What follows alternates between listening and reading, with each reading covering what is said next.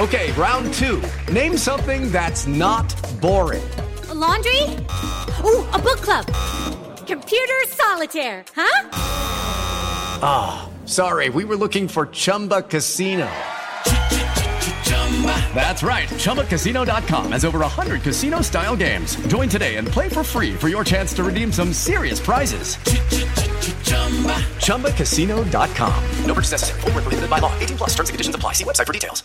Hello, it is Ryan, and we could all use an extra bright spot in our day, couldn't we? Just to make up for things like sitting in traffic, doing the dishes, counting your steps, you know, all the mundane stuff. That is why I'm such a big fan of Chumba Casino. Chumba Casino has all your favorite social casino-style games that you can play for free anytime, anywhere with daily bonuses. That should brighten your day a little.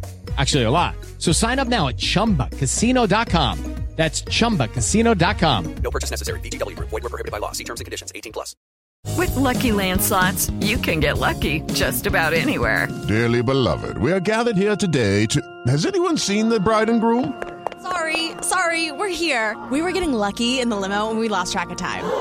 No, Lucky Land Casino, with cash prizes that add up quicker than a guest registry. In that case, I pronounce you lucky. Play for free at LuckyLandSlots.com. Daily bonuses are waiting. No purchase necessary. Void where prohibited by law. 18 plus. Terms and conditions apply. See website for details.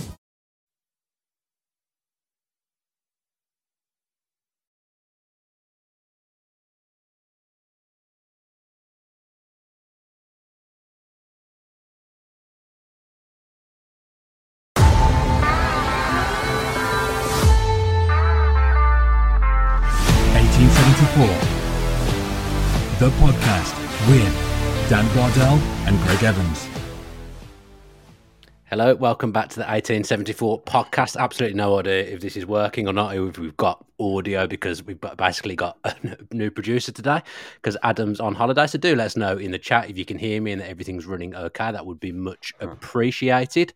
I'm joined by global Greg Evans to look on the last 7 days at Villa Park, although we'll probably just mainly be looking at the Newcastle defeat at the weekend. And of course, when we've had a bad weekend and things are pretty glum, getting Greg Evans on the show, cheer everyone up, getting Greg here. That'll really help everyone's mood. Greg, how are you?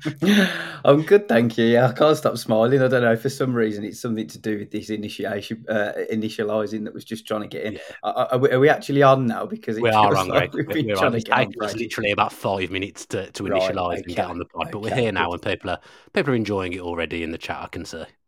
Good, that's good to know. I mean, it was obviously a disappointing weekend, wasn't it? You know, it was horrible to watch the result unfold like that. I just think there's no way to dress it up nicely. It was a really, really bad performance, a really bad result. Everything that come with it as well was horrible, really. But I think once you just switch off from the game and you realise it's literally just one game and there are 37 remaining, and whatever happened on Saturday will not define Villa's season, you can just step away and think, look forward to the next one. And I firmly believe Villa will get it right at the weekend and make amends, and all will be forgotten. It's just, football's a killer, isn't it? Because I was so looking forward to the season starting. I think I've watched 5 games this weekend, but obviously the Villa result kind of makes or breaks your weekend. But it was just the fact that it was the most optimistic I think every Villa fan has ever been at the start of the season. And within about 20 minutes, you lose one of your best players probably for the season. It was horrible. And to be honest, even if we hadn't lost, I think some of my enjoyment of the game was spoilt by what happened to Tyrone Mings. But then to just get absolutely pummeled by what is a really good side. I must say, Newcastle are an unbelievable side. Tonali in midfield looked absolutely unbelievable, and he'll add to what was already a really good team. But it was more the fact that it's the hope that kills you, isn't it, with football? Because everyone was so buoyant, and now, obviously, after the Buendia injury, the Mings injury and the result, things are going to feel a little bit flatter. But I think what you've said is crucial, that it is only one game, home game against Everton next week, who are pretty soulless, I would say. Everton, like last season, it's a good chance to bounce back from opening day misery and get 3 points. So all's not lost, but you can't help but look back and think it's been a bad few days for Aston Villa.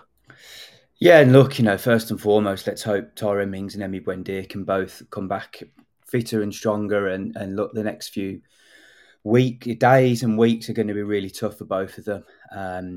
Tyrone has obviously been through all this 6 years ago.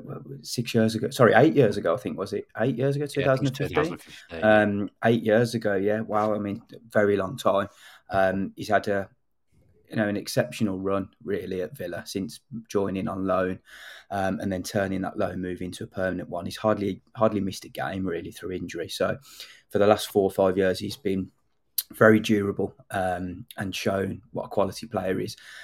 And although he's been through this previously, it's still going to be so tough for him these days and weeks ahead. So look, hopefully he can come back stronger, and the same for Wendy as well. As for Villa, I think it's going to be difficult for them. Yeah, all of a sudden Villa have gone from having a very strong squad with 2 players in almost every position and lots of quality backup options. So you're now looking at it thinking, you're questioning everything again, aren't you? You're almost looking at it and thinking, well, we might have to play this player instead of this player now. Is this player got enough experience in the Premier League? Is this player ready to do this? It's just, there's so many more questions that need answering at the moment, and we're just not going to know whether it really is going to affect Villa until they keep playing games. So let's just hope that, the games, you look for the fixture list and you think that Villa will have enough to get through some of the next few weeks anyway. I just hope that, for example, Diego Carlos doesn't have a recurrence of his injury. I hope that he's not, hope there aren't issues that are still holding him back, because he hasn't played in the Premier League. We've seen him come off the bench against Newcastle, and he played 2 games previously. So we don't know if he's good enough to play in the Premier League yet. I'm sure he will be, because he's succeeded in Spain and won the Europa League with Sevilla previously. So he arrived at Villa with a massive pedigree, and Pau Torres. The hope ideally would have been to slowly nurture him in, but you're having to bring him on in St James's Park when Villa are already down, and it's horrible, isn't it? So yeah, it's not been a great week after such an uplifting 3 or 4 months previously. But let's hope that victory at the weekend can hopefully change things. Yeah, we won't do the game to death because obviously a few days have passed now. If you do want to hear my thoughts on the game, then go and watch the Claret and Blue podcast, because I did a show with Rollo straight after the game, and we tried to be as reasonable as possible, which I think we achieved considering it was straight after the game. So if you want to hear in-depth thoughts about the game, go and watch that on the Claret and Blue channel. But I just wanted to point out a couple of things for the reasons of why I think it turned into such a heavy defeat, Greg. So I actually want to run them by you, and you tell me whether I'm correct or not. So in the second half, Villa ended up with personnel on the pitch, and in terms of positions and formation, it was just something that they never would have worked on through the week. Everything they'd worked on through the week went completely out the window. There's no way they worked on Tielemans playing from the left. There's no way they worked on a defence that turned into a back 5 without Tyrone Mings. So it did look all over the place at times in the second half. But I would say it's probably because of those reasons, because everything they'd done in the week, everything they'd planned for, just ended up getting completely ripped up. Everything went against them, didn't it? They conceded the early goal, lost a key defender really early on, had to change the formation at half time, had Douglas Luiz on a very early booking, so he was sort of running a tightrope, for the whole time. There were just so many issues to deal with, and look, that's what the manager gets paid the big bucks to fix it for. Unfortunately, on this occasion, Newcastle were just too good. They were just too strong. I don't think they lost a game last season at home, did they? They lost to Liverpool. Did they lose one game, right? When Pope got sent off. I remember that game. So I'm pretty sure they only lost one game then at home all season. So Villa knew they were going there anyway, and it was going to be difficult. When you go 1-0 down so early, it's so hard. Then to get back and then concede so quickly after, you're just thinking, it's a double blow. But I'm trying to move on from it. I just think that there were a lot of bad things. It was, there's no way to dress it up nicely. The high line was horribly exposed, and the biggest worry I've got now going forward for Villa is that Konza and Mings and the fullbacks, of course, had had worked at ways to master that high line last season. And there were times where it was very, very close and they were almost exposed on plenty of occasions. I think of Brentford, I think of Brighton on the last game of the season, I think of the Tottenham game quite late. Tottenham, the penultimate game of the season, was it? Yeah. It was, so close. There were a lot of opportunities that were almost given up, but Villa played that masterfully and just were able to do it. Konsa and Mings knew how to do that. Now there's no Mings, it's going to be a little bit more difficult for Carlos. Torres will know how to play that line because he did it with Emery anyway.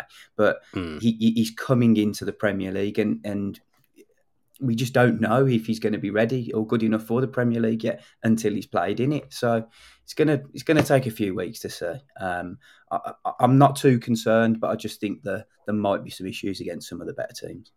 You could see with the offside trap and the high line, Konsa and Torres just weren't on the same page, and you wouldn't expect them to be because they got, like we say, Torres got completely thrown into it. But you make a valid point about that high line last season and how they'd done so much work on it and they'd mastered it. Probably 3 of the 4 defenders that were heavily involved in that high line aren't going to be in the team now because Ashley Young's gone, Moreno's injured, and Mings is now injured as well. So you're left with just Konsa, who's worked on it consistently on a consistent basis. So it's essentially become now a completely new back four, really. Konsa's going to be surrounded with people who weren't a major part of that 10-game run and weren't a part of mastering that high line. So it is going to be difficult. Thankfully, they've got a week on the training ground. I guess the big thing is, although there is concerns, and normally after everything that's happened in the last 7 days, I would be losing my mind. But because of the manager, I'm not. I still think losing that game, first game last season against Bournemouth the way they did, that definitely concerned me more than losing 5-1 to Newcastle does, if that makes sense. Yeah, I just look back to the Bournemouth game last year, and that it sent shockwaves through the club. That did, that wasn't in the script at all. It wasn't even a consideration. Villa went to Newcastle knowing that they potentially might lose the game, and that if they did, it wouldn't be the end of the world. The 5-1 scoreline, of course, is disappointing. And if this comes in the middle of the season or on the back of lots of other defeats, then it's really worrying. But because it's so early on, I'm not too concerned yet.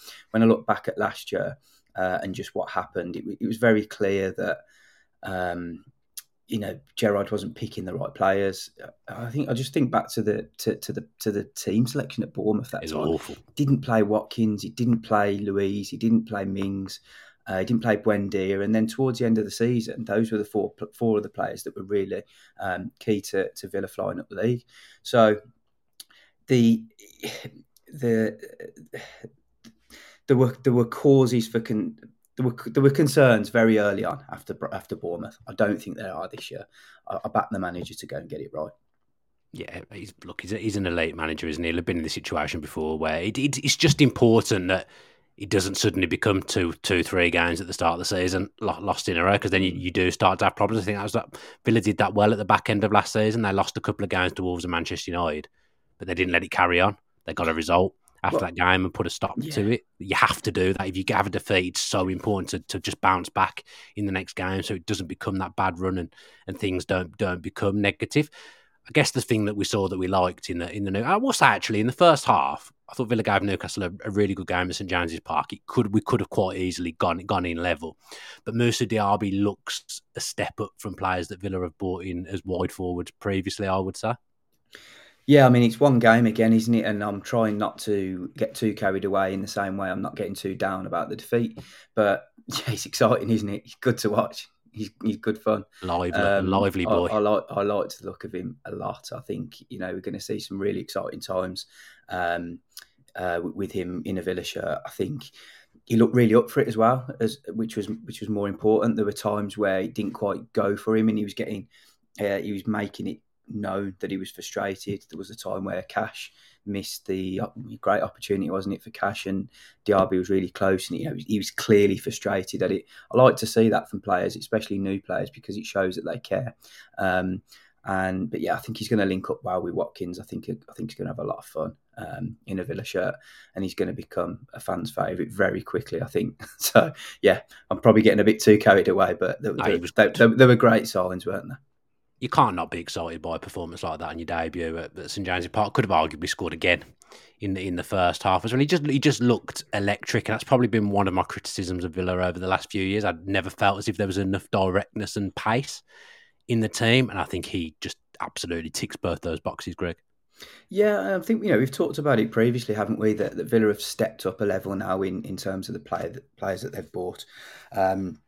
As we're recording this podcast as well, Zaniolo from Galatasaray, we understand he's close to moving on loan as well. So we'll try and update as we can. But just going back to Diaby, you look back through the wingers that Villa have signed since moving up into the Premier League. They've gone up a level every single time. You've moved on from Trezeguet and El Ghazi to Bertrand Traore to. There's one more to Leon Bailey, and then obviously Diaby. I thought Bailey had a disappointing game again. Obviously the fans were very quick to get on his back now because he's just not performing to the level that many hoped he would. Thought he had a tough day again, marking that side of the pitch with Newcastle in such good form down that side. But yeah, just didn't really see enough of him going forward either. And you wonder whether Jadon Philogene is now a better option or an option to consider at least going into the Everton game. So at home, I'm thinking I'd probably play Coutinho in a game like that against Everton, where you think it's going to probably be quite tight because you imagine they'll be quite compact. I think Coutinho's done a couple of bits in pre-season. I just think Villa need a bit of a spark in there. I think no point some there. Fight. They don't no disrespect to Coutinho. We know he's technically brilliant, and the players talk about. He's barely giving us any fight. Well, no, but you're going to come up against a Sean Dyche team who, okay, it's very stereotypical, but they're going to be fighting for their lives now. Every single game that they play, if they're not fired up, then they're probably going to go down. That's their situation. So they've got to fight, and if Villa aren't ready. If Villa haven't got players that are willing to do that, then I'm not sure Coutinho's the answer. But yeah, equally so, he's Leon Bailey. I'd like to see Philogene. I mean, we're talking about Zaniolo. Is Zaniolo the answer for that kind of thing for fight? I'm not convinced that he is. He's a good player. He's a player, obviously, that Monchi knows. But I presume, would he have been coming in anyway? Or is he a pure replacement for Buendia? He's a player. No, he's a player that's been on the radar previously. He's very, very much pushed by Monchi. He didn't directly sign him when he was at AS Roma, Monchi, but he obviously worked with him. He was at the club when he was signed, but it wasn't him who pushed it. But he liked the player and has obviously remained on his radar since, and has been somebody that Villa have been tracking since Monchi has arrived. So. What we got to point out is that it's not just one individual signing a player now at Villa. It's a very collective thing. The scouts will and the data department will work together, and the manager obviously will have the overriding say. But there'll be lots of discussions when players are coming in. So I think Villa are going to. So no, he was a player that would have been coming in anyway. Without Buendia. And he's set back. But I think what Villa are going to find now is that they will have to be reactive. It's not a case of them being proactive and still going after players who are on their radar, because I was led to believe that Villa were as good as done in the transfer window. The movements that I was expecting was Cameron Archer either moving and that freeing up space for a striker to come in, and Zaniolo as another option. But after that was it. So if Villa do get any other players in, that will be purely reactive. Do you think they will? Do you think they will do that now? Do you think they have to with Buendia being out? Because Buendia's Premier League ready, isn't he? He's played this. It'll be his third season with Villa now. Zaniolo comes in now. I feel like it adds a bit of unknown into the mix. Hasn't had the best 12 months either. It was brilliant for Roma. Was it the season before last when they won the Conference League? I want to say, he's a good player, but I feel like it's very, very unknown. I know Emery can improve players. We've seen that. It's very unknown. I will also say at the moment, Villa's left-hand side is completely missing. Moreno and Ramsey. That's massive. They're two of Villa's key players, I would say. And I think we suffered by McGinn having to play on a different side, because then we lost him on the right-hand side. I think that was another reason where it just felt like we never really had any control of the game on Saturday. Well, I mean, Villa finished Villa were in the second half without four of their outfield players who did so well and helped Villa fly up the league last season. No Moreno, no Ramsey, no Mings, and Buendia. And no Buendia, of course, yeah. So the questions that I was asking during the summer when Villa were bringing in new players were, are these players going to be any better than the current players anyway? And that's when you're spending £90 million, €90 million on two players. And I'm thinking, are they going to be any better? We don't know that yet. And now the fact that Villa have actually lost some of their players that were already there, the onus now is on the new players. They have to be better, else Villa are going to struggle. And, all of a sudden you've gone from having potentially Bailey and Buendia and Torres as very good substitutes to now having to probably have to play Bailey, have to play Torres, and you're looking at your bench and it's a bit weaker. Young Kellyman and Philogene were on the bench last week, and Archer. They're three young lads, aren't they? It's like they're not proven Premier League players. All of a sudden, the squad's starting to look a little bit stretched again. And it's a shame because it was gearing up so nicely, wasn't it? It was all looking like it was starting to fall into place, and I still don't think it's the end of the world. I still think Villa have got a very good squad, and they might do a couple more. They might do another player after Zaniolo, and that might strengthen them. But I just can't get over the fact. It's just frustrating, isn't it? Because you feel sorry for the club almost and the owners because they put a lot of money into it. Willing to sort of really push the boundaries every single year. And you look back even to the start of the Premier League. When Villa returned to the Premier League, Wesley and Tom Heaton got injured. Nassif Sawiris and Wes Edens, they always were there to put more money in. Okay, Pepe Reina and Mbama Samata were not the ideal replacements, but the money was given to them to come in. When John McGinn got injured, there was a replacement. Barely. Yeah, maybe I should move on from that. I'm not sure this analogy is working, Greg, to be honest. So far we're talking about Samata and Danny Drinkwater. But you know what I'm saying? Look, the owners, credit to them, they always put the money in their pockets and they always do pull it off. When Villa thought they were going to lose Douglas Luiz on the final day of the last transfer window last summer, they put the money in the pocket to get Dendoncker in as well. So look, they've always paid. They've always invested, haven't they? So they're not a problem. The owners are. They're not at all. I just can't get. Brenda is a big miss. I'm not saying he's not, and I feel sorry for him as well with his injury. I just can't get over the loss of Mings. I'd say Mings is probably in the top three players Villa can't afford to get injured, along with Watkins and Martinez. And obviously, he's done probably for the season now. I just think it's such a huge loss, and I am worried about the makeup of that defence now, because I think you're right. I think the plan would have been to integrate Torres slowly. I think you'd have seen him in the first few weeks playing as left back. He'd definitely played left back on Sunday against Everton. I think ease him in slowly. Let Cash bomb up that right hand side, because I think for home games where you're going to dominate possession, he's going to be very, very useful. It's the games like Saturday where we saw him where it concerns me a little bit, the physical side, just the Newcastle just press. I know not every team will play like Newcastle, but you take my point in away games when things get a little bit physical and you've got people running at him and he doesn't have Mings sweeping up behind him. That's the bit that worries me. And this is what I said a couple of weeks ago when we did the pod after Torres was signed. There were question marks over Pau Torres because he doesn't play for Spain. He's lost his place in the Spanish team, and no big club, despite almost every one of them being linked with him, came in for him. So sometimes you have to look a little bit deeper and think, well, why didn't any of those clubs come in for him? Now it's incredibly early to say that he's not cut out for the Premier League. I'm not saying that, and neither of us are, but. No. Unai Emery believes in him. He had him at Villarreal and it worked with him. And he's seen his qualities. So we got to trust him that he can do it at Villa. I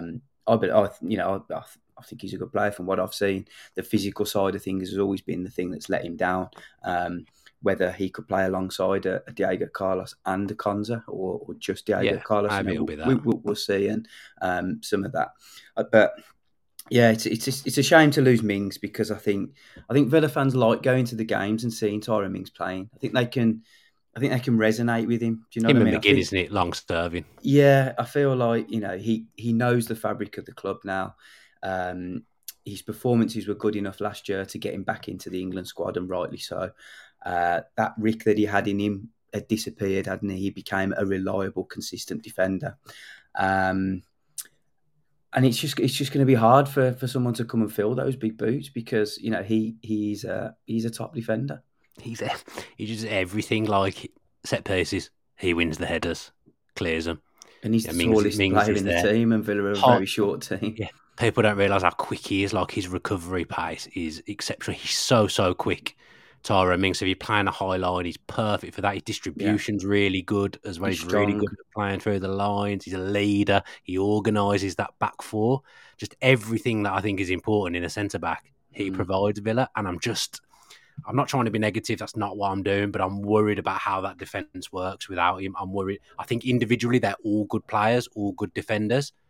But I just think when Mings isn't there, those players aren't going to be as good. They're not going to be as effective. And I'm just worried that defensively it's all going to fall down without Mings. We saw how busy Emi Martinez was at the weekend. He made a couple of actually incredible saves in the second half. Villa did get pummeled, but it definitely could have been a lot worse in that second half. It was at times like Emi was looking for Tyrone Mings because he couldn't believe what he was seeing and how open it was. And I'm not negative. I'm really positive. I believe in this manager. I believe in these players, but I do think that loss of Mings is just huge, and I don't know what they're going to do about it. Yeah, and look, the high line in general, I think it's something that was heavily discussed last year. When it was good, it was good. When it was bad, it was bad. It's as simple as that. But it was good way more often than it was bad. And the fact that Mings knew how to play that and had almost mastered it towards the end, because Villa were not conceding goals, remember, and Mings was a big part of that defence. I think you're right. I think a lot of it does break down. This whole line of conversation feels very disrespectful towards Konza because he has been brilliant. 50% of that for a long time as well. And when Villa are good, Konza is good as well. So, but they're a good partnership. They're a good partnership. Yeah, and because we don't know what Konza and Torres, or Konza, Torres and Carlos, or Konza and Carlos are like, because we haven't seen them play together. It's just too soon to say. So it might just need a little bit of experimenting and seeing how Villa can do it. The high line in general, I think this year as well, is something that defending teams are going to have to look at. Liverpool are another team. You look at the two real teams with high lines, Liverpool and Villa, isn't it, in the Premier League?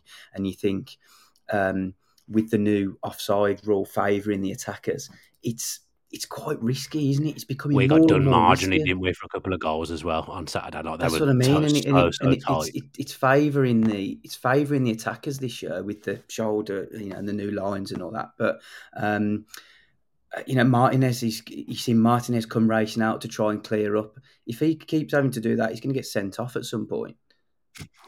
Yeah. He's got the time wasting to all the things Emi likes doing or that he's involved in. You get a yellow card for that nowadays. All out, yeah. He could get a record. We're telling him to stop trash talking attackers next. I think they have told you can't do that from penalties and stuff now, can you? You can't do anything like that anymore. Emi's in big. I mean, that one where he had to come out and sweep it because the high line got exposed. I mean, I don't think that was ever a red card. You're more reasonable than me. It was never a red, was it? Professional foul, yes, but not red. Yeah. No, take, yeah. Some seen them given. Yeah, I wouldn't have. But maybe unfortunate if it was. But he's got to be careful though, because if Villa continue to get exposed like that, then there will be a time where he'll get it wrong and he'll get sent off. Sai AVFC makes a good point, and I noticed this yesterday when I was watching the Liverpool-Chelsea game. They started showing the lines on Sky again. There's no lines in the Villa game. I didn't know whether anyone was offside, onside. Couldn't see lines in Liverpool. I didn't see them. Yeah, they had the lines yesterday. Yeah, I noticed that. It annoyed me actually because I was wondering if we were going to see them in the Newcastle game. They didn't even come up at the end. Did they? I don't remember seeing them. No, they were there yesterday. They don't show you while they're working it out, but they show you at the end when the decision's been made. Right. Okay. They didn't do that in the Villa game. We didn't get to see any of it, so couldn't see how tight things were, but they looked tight for a couple of those goals, I would say. The VAR thing's still so annoying because it's so much worse for people that are in the stadium. It's like if you're watching it on TV, you know if it's onside or offside before those in the stadium know, which is ridiculous. Yeah, it's not good. That's not the experience should be if you're paying to be at the game. I mean, to be fair, everyone pays a lot of money to watch it on Sky as well. But if you're at the game, you should know what's happening on the pitch and going on in that room. And you have never got a clue. I've always said that's been a massive problem with VAR. It shows a bit all over the place at the moment, but I think it's to be expected because it's just. I think everyone's still in shock. Really, I know I definitely feel like I'm still in shock a little bit. A few people have asked about Jack Harrison because Fabrizio Romano was tweeting that Villa is done, they've hijacked it, and then suddenly he's going to Everton on a season-long loan with no option to buy. Were Villa ever in for Jack Harrison? Villa were certainly interested and have been interested in previous windows in him. He hasn't played this season, he's injured, so Villa aren't going to be signing a player that's injured when they've got injured players already. And it was in the treatment room. It was very well down the line with Everton already. So, I think David Ornstein was reporting accurately on that. Okay. Yeah, well, yeah. I don't know if it was Romano who tweeted that here we go. I think he even tweeted David Ornstein was reporting it accurately that he was moving to Everton. Of course he was. David Ornstein knows absolutely everything and everyone in football. David Ornstein, one of the most professional men I've ever worked with in my life. Let's get rid of Jacob Tanswell as well. Comes in to start reporting on Villa and we get pumped 5-1 on the first game. Get rid of him. I've had enough of him already. I've got another theory to run past you, a bit light-hearted. People may have seen this on my social media today. Those kits, those players look like they've been water bombing in the pool after 30 seconds. There is something wrong with them shirts, in my opinion. Why do the Villa players look? I don't know why I'm asking you, you'll know the answer to this. Why do the Villa players look so sweaty from 30 seconds into a football match? I'd love to have the answer for you on this. I have no idea, Dan. So you maybe you should share what your experiment was and if there are any findings from that.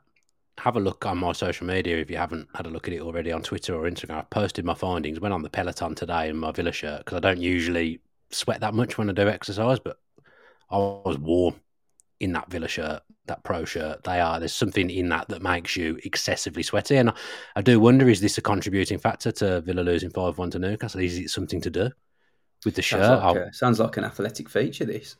I'm on it. I'll get on to Jacob, see if he fancies writing about it. I might have to do another experiment in last season's shirt just to see what my findings are there. So I might do that tomorrow, try it in the season before shirt and see whether I end up as hot. But there's something in that new shirt. I don't know what it is, but it's and it also broke my heart when I picked the shirt up and it's got 5 Mings on the back. I also do have to take a bit of responsibility for the Tyrone Mings injury because unfortunately, when talking about Zaniolo in our match preview, I did reference the fact that he had a poor injury record before he came to Villa.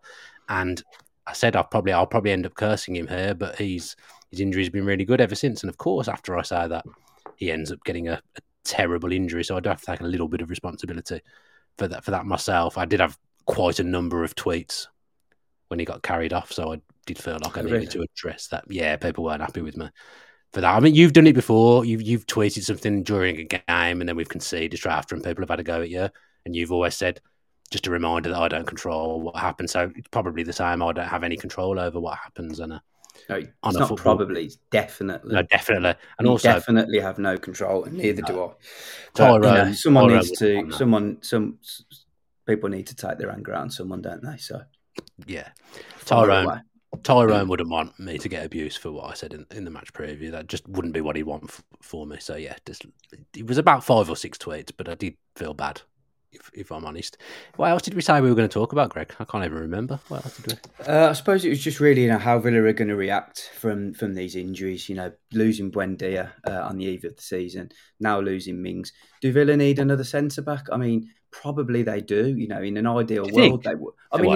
In an ideal world, they would. But because they went into the season with 4 really good centre backs and Callum Chambers as another option, and Leander Dendoncker, who could possibly play in there. Kamara can play there, actually. Yeah, I mean, but you wouldn't want to be resorting to the Boubacar Kamara playing a centre back, would you? Okay, makeshift, he has played there in the past, and he could do a job there. But yeah, I mean, if there's an experienced player that you could get in on loan, it might work. This feels very much like the realms of going for Jan Bednarek. Yeah, I know. I'm wary of going down this line, and the fact that Chambers has been around and obviously worked under Emery for 2 different clubs now. So Emery knows exactly what he's going to get from Chambers, and he might be somebody they might have to turn to a little bit more often now, in Europe perhaps, or at the end of games. They've got 3 very good centre-backs still, Konza, Diego Carlos and Pau Torres. Yes, we've gone over some of the flaws and some of the issues that might occur in the weeks ahead. But I think if you can get Torres settled, if you can get Carlos confident playing again, because he's probably not too far off it now. It's a worry, that, isn't it? He's not too far off it. Look, coming back from an Achilles injury is tough. It's harder probably than coming back from an ACL injury. So, let's hope he can get some games under his belt and then just move on and almost forget about it. But I know it's easier said than done. We're just going to have to suck it and see it, aren't we, for a couple of weeks and see what happens. Not a massive fan of that term on the podcast, to be honest, Greg. But yeah, I am a little bit worried. I am concerned because I just think the plans have just been ripped up now. Everything they would have thought that they might be able to do is just gone defensively. I think Constant would have played right back quite a lot of the time, and I now look at it and think, well, we can't do that now because he has to play right centre back. Constance's going to have to play nearly every game now, I would say. If you remember when Pau Torres was signed, there was a split discussion between the supporters of whether Torres was coming in to replace Mings or play alongside him. And there were people amongst the Villa supporters who thought that he should come in and play ahead of Mings anyway. So for those guys, it's not too much of a big deal now. Well, they'll say that it is a big deal shortly. Villa's record without Tyrone Mings, and I get this is a completely different team now with a different manager, and it's a lot more positive. But when Mings hasn't played for Villa, they have shipped goals left, right, and centre. So I saw in the chat someone said 1 in 12. We've won, and that was against Norwich. 1 in 13, yeah, 1 in 13. I wrote a piece last year I wrote an article last year when Villa lost when Mings didn't play at Man City. They lost 3-0, I think, at Man City. 3-1, Greg, we scored. 3-1, sorry. It's always worry about that. Always tough going there, obviously, but yeah. I remember writing an article after, and the stats were that Villa had only won once in 12 games that he hadn't played, which is, says it all, doesn't it? I remember some tonkings in there as well, just some real bad days. I remember we lose to Watford 3-0, and Mings wasn't playing. It was just horrendous. It's not good when Mings doesn't play, but this is a different Villa now. We should say that Villa are in a completely different place as a club now, and he has been very durable over the last few years, and unfortunately that's changed at the weekend. But he's been available a lot, but there just seemed to be one of these injuries every single season. Even the lockdown season, we were going quite well in 5th, and we lose Grealish for 3 months, and not the same. Just something happens to us every single year, and it's getting on my nerves now. It really is. We'll wrap up soon, but before we do, and Lee's probably going to kill me here because I didn't tee it up when I said we were going to do it, but we do need to hear from our sponsors, NordVPN. So hopefully Greg and I's face will disappear very shortly.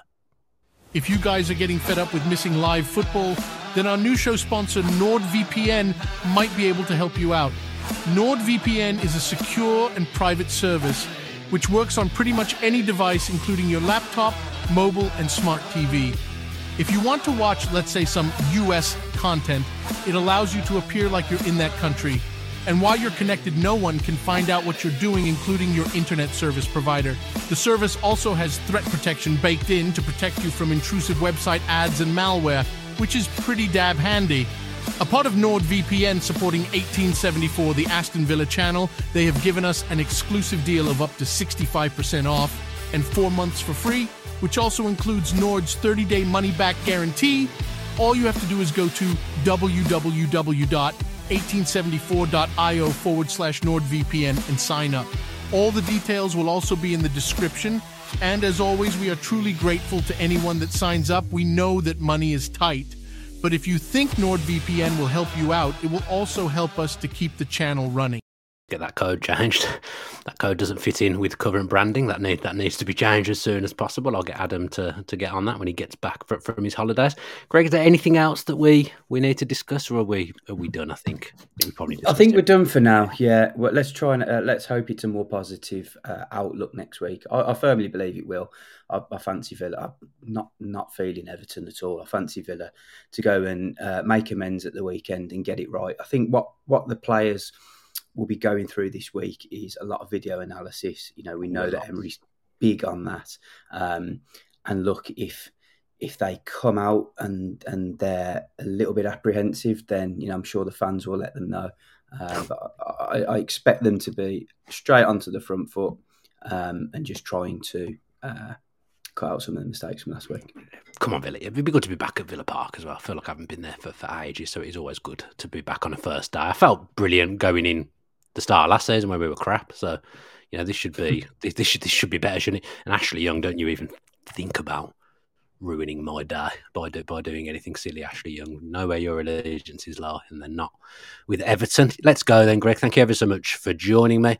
Greg's not mentioned FFP. I've not mentioned working at Sky. It's been a good podcast. No one can have a go at us for this one. Hopefully we have cheered you up in some way. Thank you to Lee Haynes for stepping in and producing his producing debut today. Adam decided to take a last-minute holiday across the other side of the world without telling anyone, which was really, really helpful at the start of the season. So thanks to Adam for that. But yeah, Lee stepped in and it's all been good as far as I know.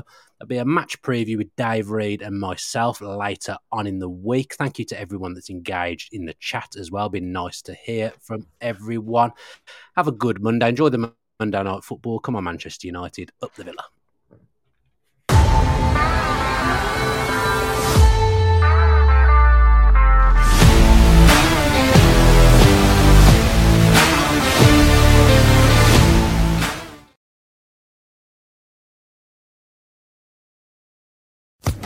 Social Podcast Network.